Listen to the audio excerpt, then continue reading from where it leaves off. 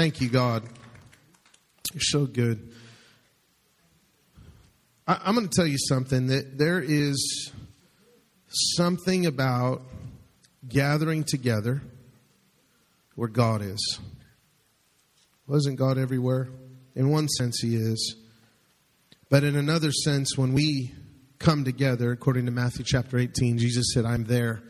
There is something about the manifest presence. I want you to know, as a church, maybe it's your first time here, we value, more than anything else, we value the presence of God. We don't value a sermon. We don't value a solo. We value the presence of God. And we know that the most important thing for you is to meet with God more than anything else. As a matter of fact, the purpose of the church primarily is to be a dwelling place for God's presence. Aren't we supposed to evangelize? The Great Commission. Matthew chapter 28, verse 18. The Great Commission is not the priority of the church. I knew it'd be real quiet and I wouldn't get any amens right there. The Great Commission is not to equip the saints. Well, doesn't it say in Ephesians chapter 4, equip the saints? The priority of the church, according to what Paul said, and if you read in the New Testament, Paul in Ephesians chapter 2 said that we are a dwelling place for God in the Spirit. See, before the church exploded on the day of Pentecost, they had to wait for the Holy Spirit. Come on. He's tabernacling among. There's something about the encounter we have with God where all of those other wonderful things that we need, discipleship, equipping, evangelism. I believe in evangelism, but if we don't know the person that we're trying to tell everybody about, how can we evangelize? I can encounter a good sermon and a good song and entertainment, and I can be motivated, but until I get a revelation of somebody that created everything, it's hard for me to really evangelize the way that I'm supposed to as a Christian. I think sometimes even ministry itself, I'm talking about any ministry, the platform or the understanding that like God's called me to do something. Sometimes I just wonder how much of it is in the motivation of our hearts, like we just want to be important or look anointed rather than actually have a heart for people or actually have God's heart for the ministry. I mean, I just wonder sometimes. And without the presence of God, without encountering Him, the name of our church is the Encounter Community Church. Why? Because we believe the primary purpose of the church is to be a dwelling. The church is a place to meet with God. You're a people of God. The church isn't the building. You're the church. The called out ones. We're elect. We're chosen in Christ. By the way, the word elect is not individual. Jesus is the elect one, and you're in Him. And everyone's included in that. And when they believe it by faith, they're born again. Elect is not God sitting in eternity past and looking at all these people and say, I think I'll choose him. I like him. I think I'll choose her. I don't like him. I'm going to predestine him to hell. That's not election. And there's a lot of people that believe that, by the way. It's unbiblical. So if we understand the heart of God for something and we take on His heart, we take on His desires and His thoughts and the way He feels about something in ministry, whatever it is, like I'm called to be a missionary. I wonder sometimes if our desire for ministry is just another way to pat ourselves on the back. It's called religion. I mean, I'm just throwing this out there. I was just thinking about some things. I thought I'd share it with you guys. Hope that's okay. Sometimes I wonder, the subject or the understanding of the love of God can never be exhausted, but the purpose of the church being a place to meet with God, encounter Him. Lord, reveal your love a little bit more. Just let me go deeper. Your love is, if grace was an ocean, I'm sinking. I love that song. And by the way, don't change the lyrics of that song. Worship leaders, heaven meets earth like an unforeseen kiss. So gay. 40 years ago, that'd be like happy, but now it's like, it's not good, okay? It's just like cheesy, right? Unforeseen kiss. No, it's a sloppy, wet kiss. It's for married couples only. Don't be doing them sloppy, wet ones until the veil is lifted, glory to God, because you're going to get in trouble. But I kiss my wife with a sloppy, wet kiss because I love my bride. God loves people. And it's a mess sometimes. But it's all about love. And it's all about people. It's not about somebody's ministry or platform. And if our desire is to be some voice, we're probably an echo because we're hungering for power and position instead of people. So when I understand who He is, I take on His heart. And when I take on His heart for people, I'm never the same. I see people with His eyes. The heart and the eyes are always connected throughout the Scripture. The heart is the center of your being. And when you see things differently, something has happened in your heart. I just wonder sometimes if our desire to be somebody comes from not knowing somebody. Because when I don't know who He is, I don't know who I am. I don't need to. Listen, David said this, talking about the value for the presence of God and just meeting with Him. I don't need to preach today. I don't need to lead worship today. I just want to be in the same room that He is. David said, I'd rather be a doorkeeper in the house of God than anywhere else in the tents of wickedness. A doorkeeper jealously guards the most valuable thing, which is the presence of Almighty God. Jesus, Father, You're here. Holy Spirit, I value You more than anything else. I mean, is there anything else better than that? Than meeting with God? One encounter with God. Saint Teresa of Avila said, one moment in the ecstasy of God's presence is better than years of exhaustive intellectual knowledge. Just a moment, like right now, just one moment with God. I've seen people go from brokenness to totally whole, physically, emotionally. I've seen drug addictions just crumble. The chains of depression just fall off of people. People get new identities just with one encounter with God. But it doesn't stop there. He's calling you to go deeper. If grace is an ocean, not only am I sinking, but I want to go scuba diving. And I can breathe in this ocean. Because it's oxygenized. It's like ambionic fluid, heavenly water. Come on. It's the river that flows from the temple in Ezekiel chapter 47, Revelation 22. The river that flows, that everything it touches comes alive. So if you're dead, get in the river. And the river is Him, Jesus, the presence of God. There's nothing better. I don't want entertainment. I don't want church. I like nice things. Listen, we're going to get into a new building. We're going to grow. God is good. But I love people. And I want to see people walk in their destiny. And they can't unless they encounter God. I want to see people walk in their ministry. And guess what? You got to get rid of the bad motivations that you have for ministry. It's not about a platform.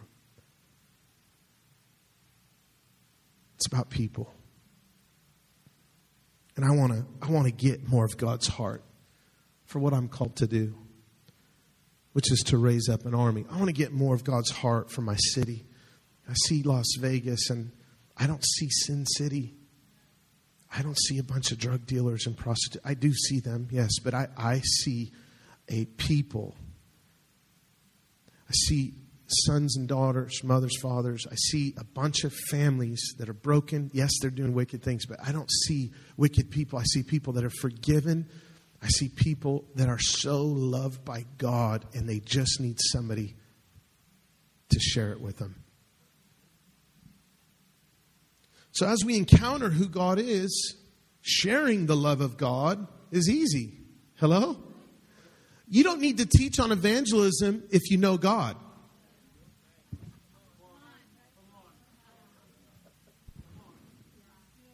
Let me teach you Romans Road.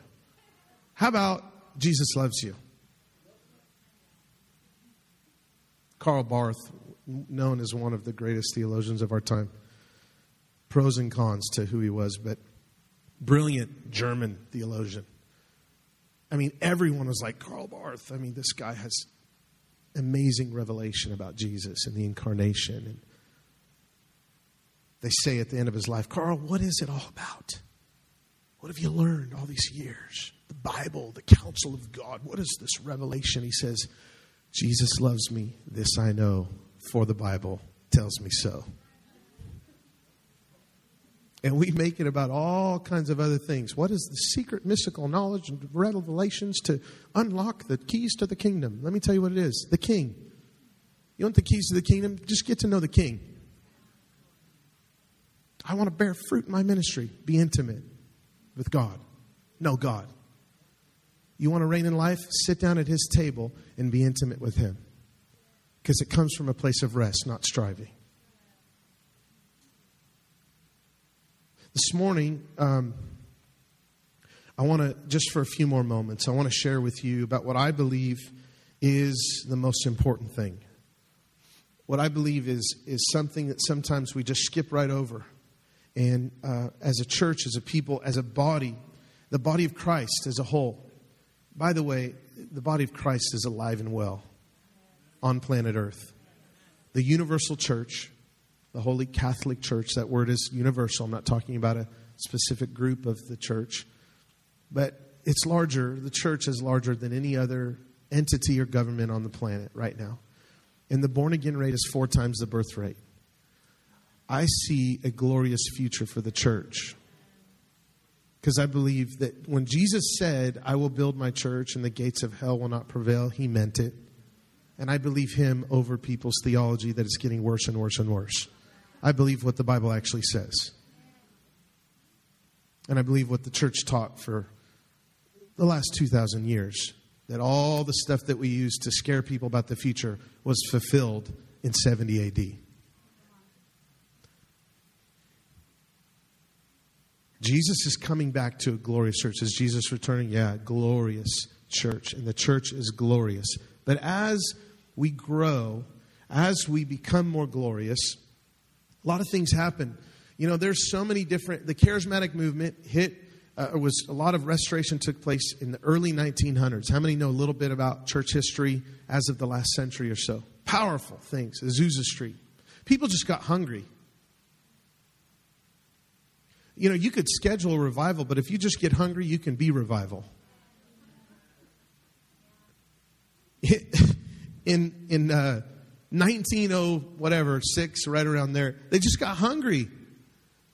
A blind black preacher named William Seymour, he was blind in one eye, saw limbs grow out. It all started in prayer and worship and repentance, turning back to God. And we saw such a wave of revival hit the church, hit the world. I mean, it hit the Catholic denomination. It hit Catholicism in 1967. Some hungry college students. I love college-age people. I love all generations. But there's something about a generation or a people, not based on injury, but a group or a heart that says, I want the real deal. So some Catholic students went to a place in Pennsylvania called Holy Spirit Catholic Church. That's a good name for a Catholic church. Come on, somebody.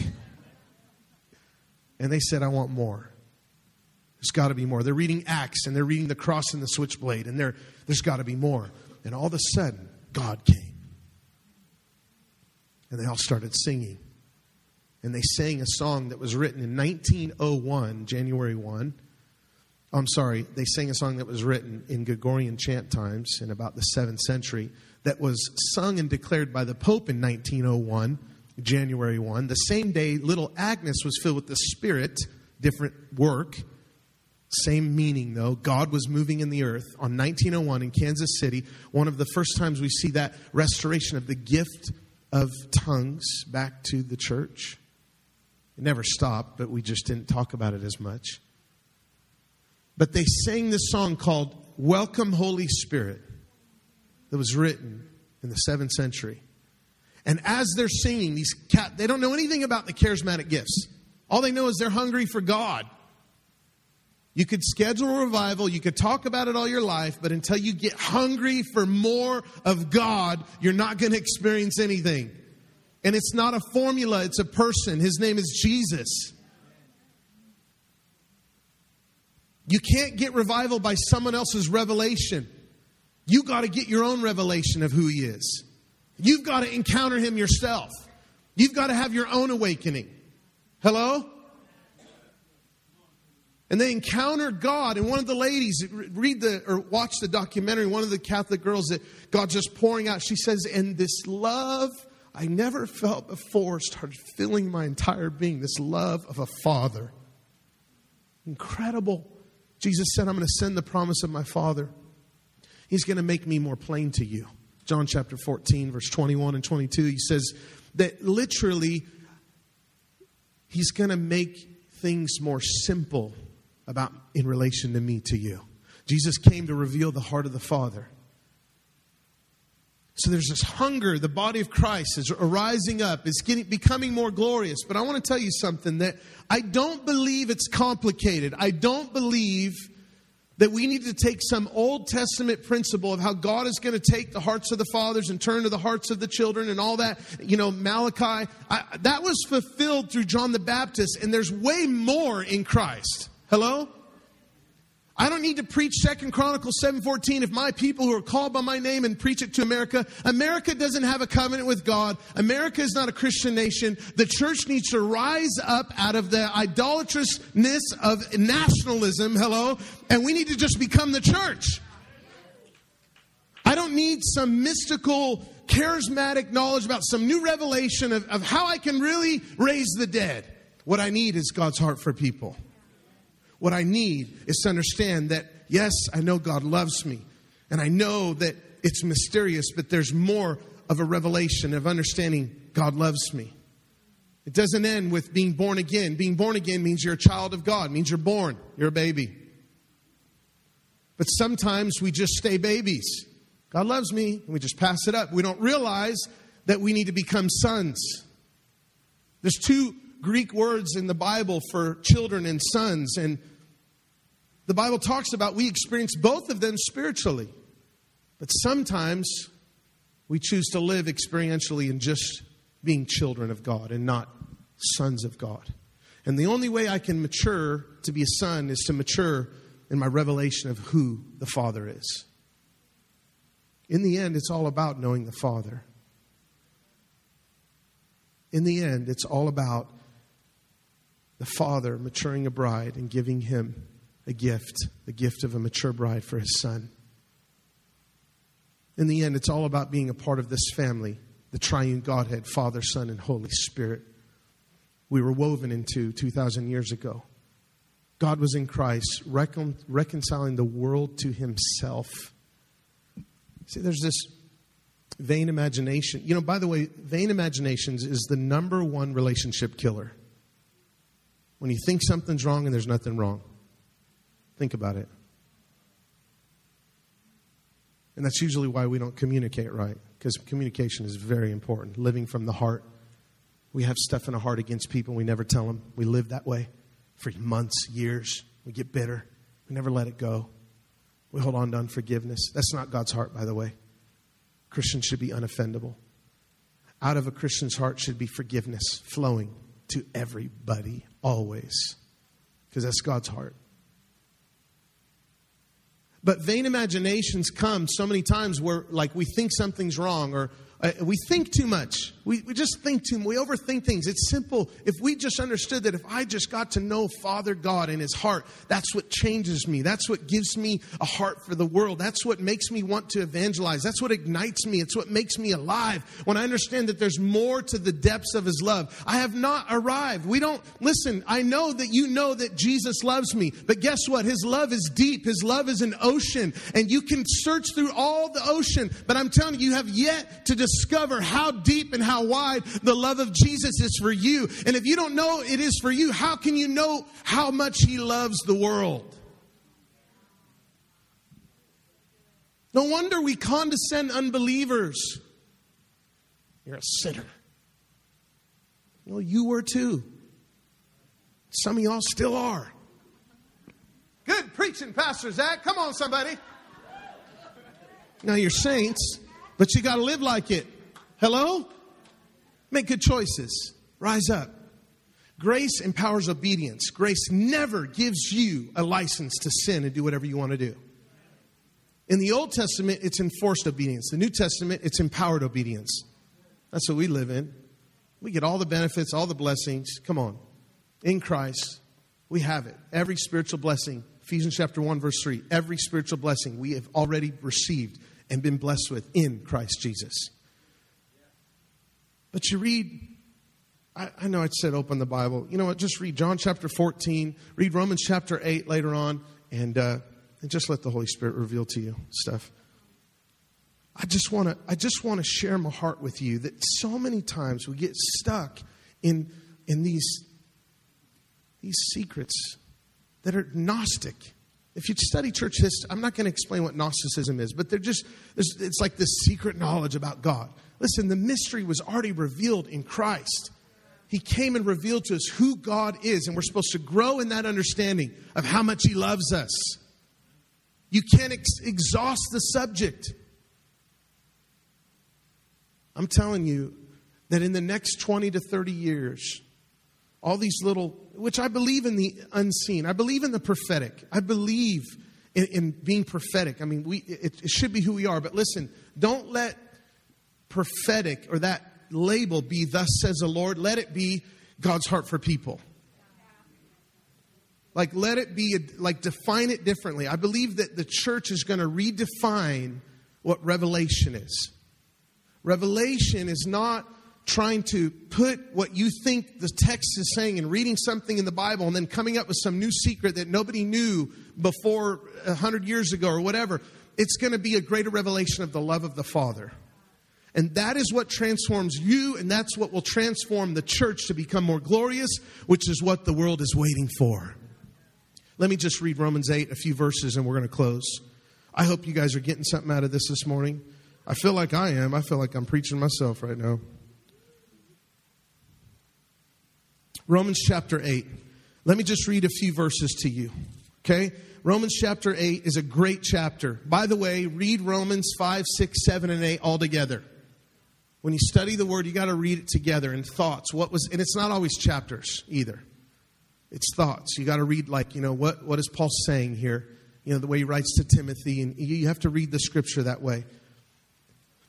Romans chapter 7, by the way, is where we get that verse, that famous saying, that what I want to do, I do not practice, and that what I will to do, I can't do. By the way, that verse does not apply to you if you're a Christian.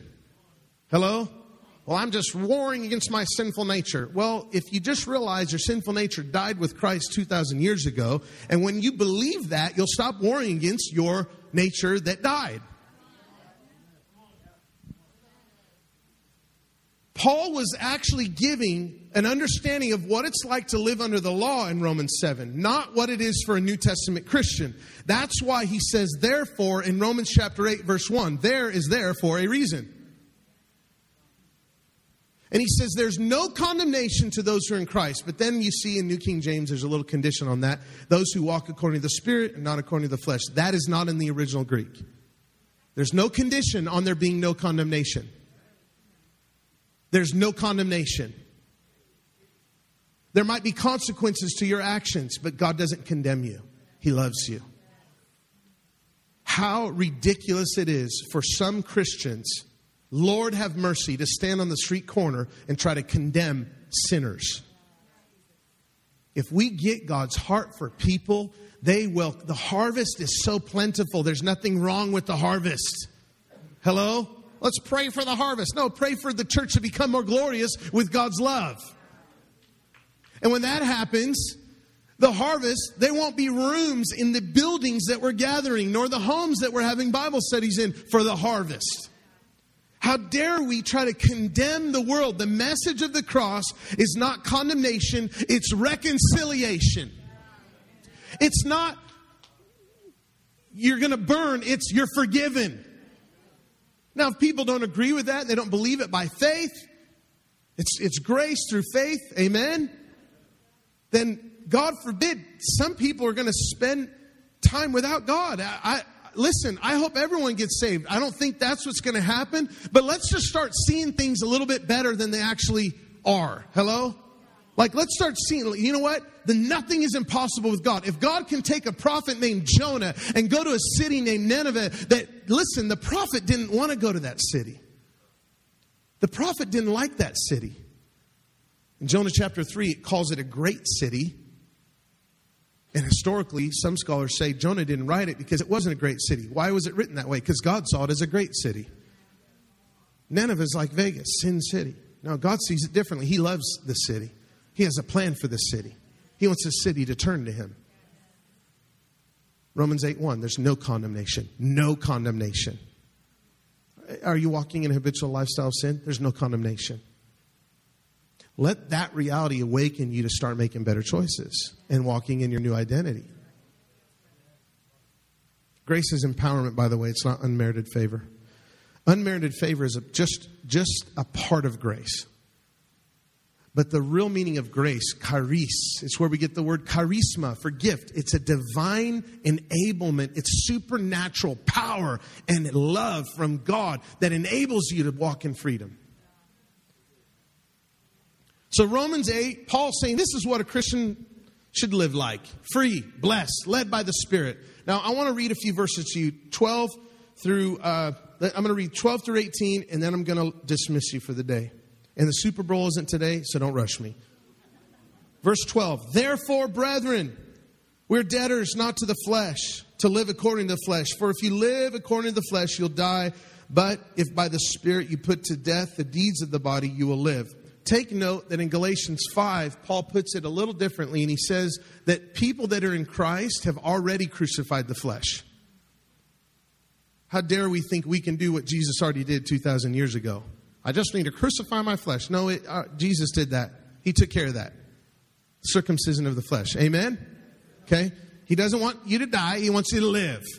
He wants to make you alive. So he says here in verse 14, many that are led by the Spirit, these are sons of God. Say, sons of God. I'm not talking about just males. I'm talking about children, but sons, sonship. It's a different word in the Greek than when we read children of God. In the Greek, it's weos, and it means a mature son. It's the same word we read in Luke chapter 3, where Jesus is baptized, and the Father speaks from heaven. He says, this is my son in whom I'm well pleased. Now let's go to the next couple verses here. 15, for you did not receive the spirit of bondage, again to fear, but you received the spirit of adoption, whom we cry out, Abba, Father. Verse 16, the Spirit Himself bears witness with our spirit that we're children of God. Say, children of God. That word is teknon in the Greek, and it means a child. Now, there's a difference between a child and a son. Let me explain to you. I have 2 sons. I have 3 girls and 2 boys, and a lot of adopted children. Intercessors, pray for me. Glory to God. I have 2 sons, and they're different. One is younger than the other. One is David, and he's older. He's 12, right? Is he 12? I have so many kids, I lose track.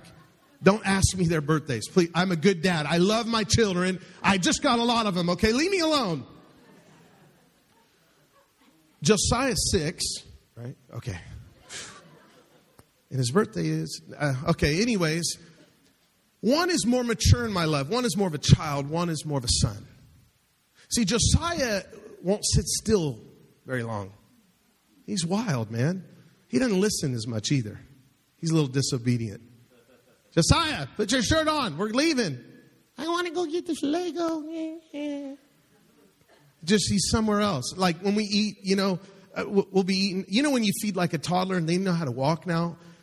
Which my youngest daughter is about ready to walk. They just go everywhere when that happens, right? But toddlers, they'll take a bite of food and then they'll walk away and they're just like, just eating, right? Pizza or something. That's Josiah. He's the little mac and cheese kid. He comes up, takes a bite of mac and cheese, mac and cheese, mac and cheese, mac and cheese, and then comes up and he wants another bite. He's just wild. They won't sit at the table. They're just wild. They got a lot of energy, right? Now, in some ways, we need to be childlike, but not childish. Paul talks about maturing and putting away childish things. So my son, he's a child. He doesn't sit still. I want him to sit in my arms. I just want to squeeze him. He's so cute. I just love that little handsome boy. And he wants to move right away. I'm like, no, you're stuck in my love. Sit still. I want to love you. See, children have a hard time letting God love them. And Josiah doesn't listen as much. You know, Rochelle is trying to get him ready for school. And she'll tell him like 7 times, Josiah, put your shirt on. Josiah, put your shirt on. And then I'll step in, Josiah, put your shirt on now. And okay, Daddy, I'll put my shirt on. Now, David's a little different. David is more mature in my love. He's crazy too, but he's more mature in my love. He's the most creative little guy. He's hilarious. But he knows my heart a little bit more. He'll sit still in God's presence a little longer. He'll let me love on him. He values my love a little bit more too. He has a greater revelation of it. He's more of a son. Josiah's more of a child. But as Josiah grows, he matures. See, sometimes we don't realize this maturity. This, when you're born again, it's a seed. It grows. The nature of God in us, this new identity. We grow. New things have come. 2 Corinthians 5:17. All things have become new. It's not a good translation. New things have come. 1 Peter 1:23. You're born again by the incorruptible seed of the Word of God that lives and abides forever. God's seed comes in us, but it grows. We understand He loves me. But guess what? His love is like an ocean, and He wants you to explore. And when you realize how amazing His love is, you take on His heart, and it changes not only your heart, but everything that you do. He wants us to become sons. Now, let me read these last few verses to you. The Spirit bears witness with our spirit that we're children of God. Teknon, children. Babies, children. Not sons, not mature sons, children. There's a difference. Listen to what he says. He doesn't stop. Paul says, if children, then heirs. Heirs of God and joint heirs with Christ. In other words, you mature. If you understand you're a child, then you begin to grow and know your inheritance and know that you are heirs of God and joint heirs with Christ. This is what Paul says in Ephesians chapter 2, that we are seated in heavenly places with Him. Which, by the way, right before that, he talks about the love that He loved us with. In the Greek language, it's like God's so full of love that He has to create somebody to pour His love on. That's you. Why was I created? Because God's just so loving, He had to make you so He could pour His love on somebody. Isn't that amazing? That's so, I just love that. Behold, 1 John 3:1, behold what love the Father has bestowed upon us that we should be called children of God. That's that word. Teknon, children of God. I'm a child. But here's what he says. If children, then heirs. If heirs, joint heirs with Christ. If indeed we suffer with Him, that we also may be glorified together. Listen, God's not insecure. He wants to share His glory with you. Well, doesn't the Bible say, I will not share my glory with nobody? Yes, in Isaiah, and he's talking about idols. Are you an idol or are you a son? Now, if someone worships you, he ain't going to share his glory with you. If you want to be worshiped, different story. But God's not insecure. Jesus prayed in John 17 that we would share His glory with the Father. Come on. When you're glorious, He gets glory. He wants to bless you. He wants you to move up and forward. He wants to prosper you. Hello? Let me continue. I'm going to let you go. Verse 18. For I consider that the sufferings of this present time are not worthy to compare with the glory that will be revealed in us. Let me tell you what the glory of God is. Are you ready? Moses said, show me your glory. Let me tell you what the glory is. The glory of God is a revelation of His love. Jesus came. John 1:14, the Word became flesh and dwelt among us, and we beheld His glory, the glory of the only begotten of the Father, full of grace and truth. To reveal the heart of the Father. The glory that will be revealed in us, the glory of God is a revelation of His love. Verse 19, for the earnest expectation of the creation eagerly awaits for the revealing of the sons of God.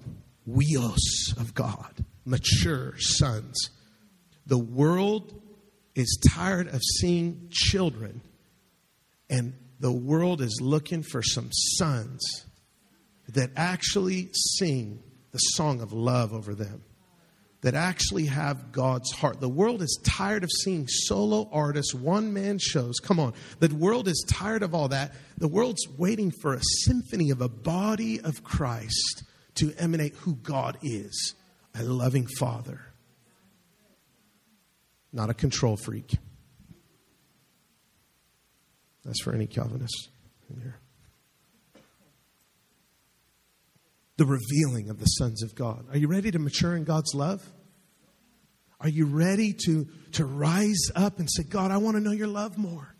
So when I sing how he loves us, I'm not just singing it from this reiteration of knowing the song in my mind, but from my heart I'm saying, oh, you love us, God. How he loves us. It's not, it's whoa, how you love us, God. Paul prays for the church in closing, Ephesians chapter 1 and then chapter 3. Paul prays, he says, I want your eyes to be open. I want you to know the love of Christ, the depth, the height, the width. I want you to know the love of Christ, that you would be filled with all the fullness of God.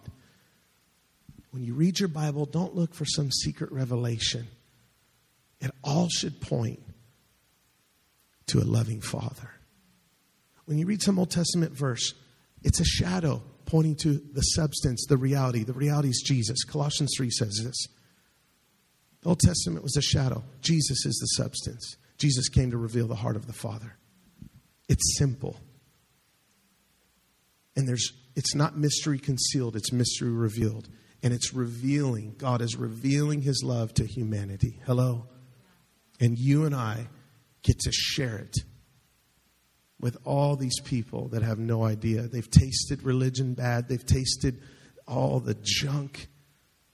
We have misrepresented. Let's represent Christ. Let's represent him. We are ambassadors of heaven to release the glory of God, the glory of heaven on earth as it is in heaven. What is that? The Father's love. Which, by the way, the kingdom reign is not kingdom control. It's love. Isaiah chapter 16, verse 5. A new government of love will be established in the venerable Davidic tradition. It's a messianic prophecy. You want to advance the kingdom? Just love. Love with God's love. Are you ready to become more glorious? Let's go. Let's move to sonship. Amen. God's raising up an army of sons. Son lovers of God and lovers of people. Ministry is about people, not about position, power, or platform.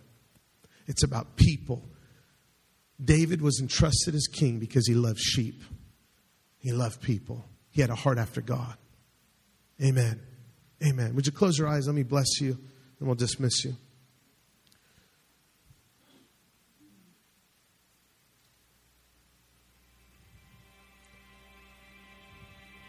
Thank you, Father. So we just invite your love right now. Come. Let that ocean of your love just come. A tidal wave. Wow. So many people complicate their Christianity. Fathers are saying, I want to love on you. I want you to know how much I love you. I want you to discover more of my love.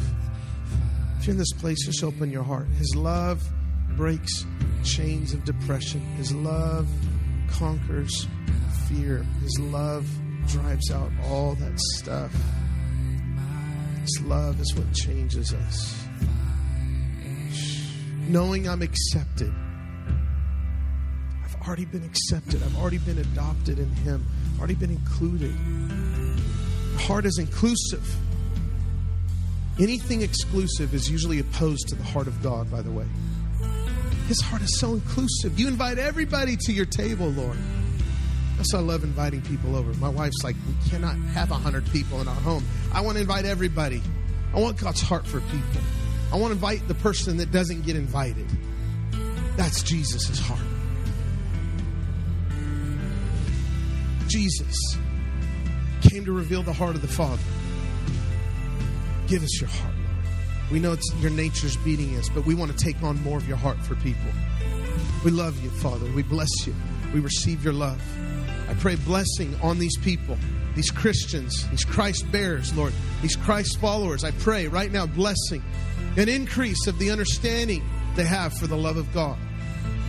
Let their eyes be open, God. We thank you that on this journey we're discovering more and more and more the vastness of your love. It's like the ocean. It's like the ocean. The psalmist said, your love is like the ocean. Lord, it's like a sea. It's so deep. We thank you, God. We bless you.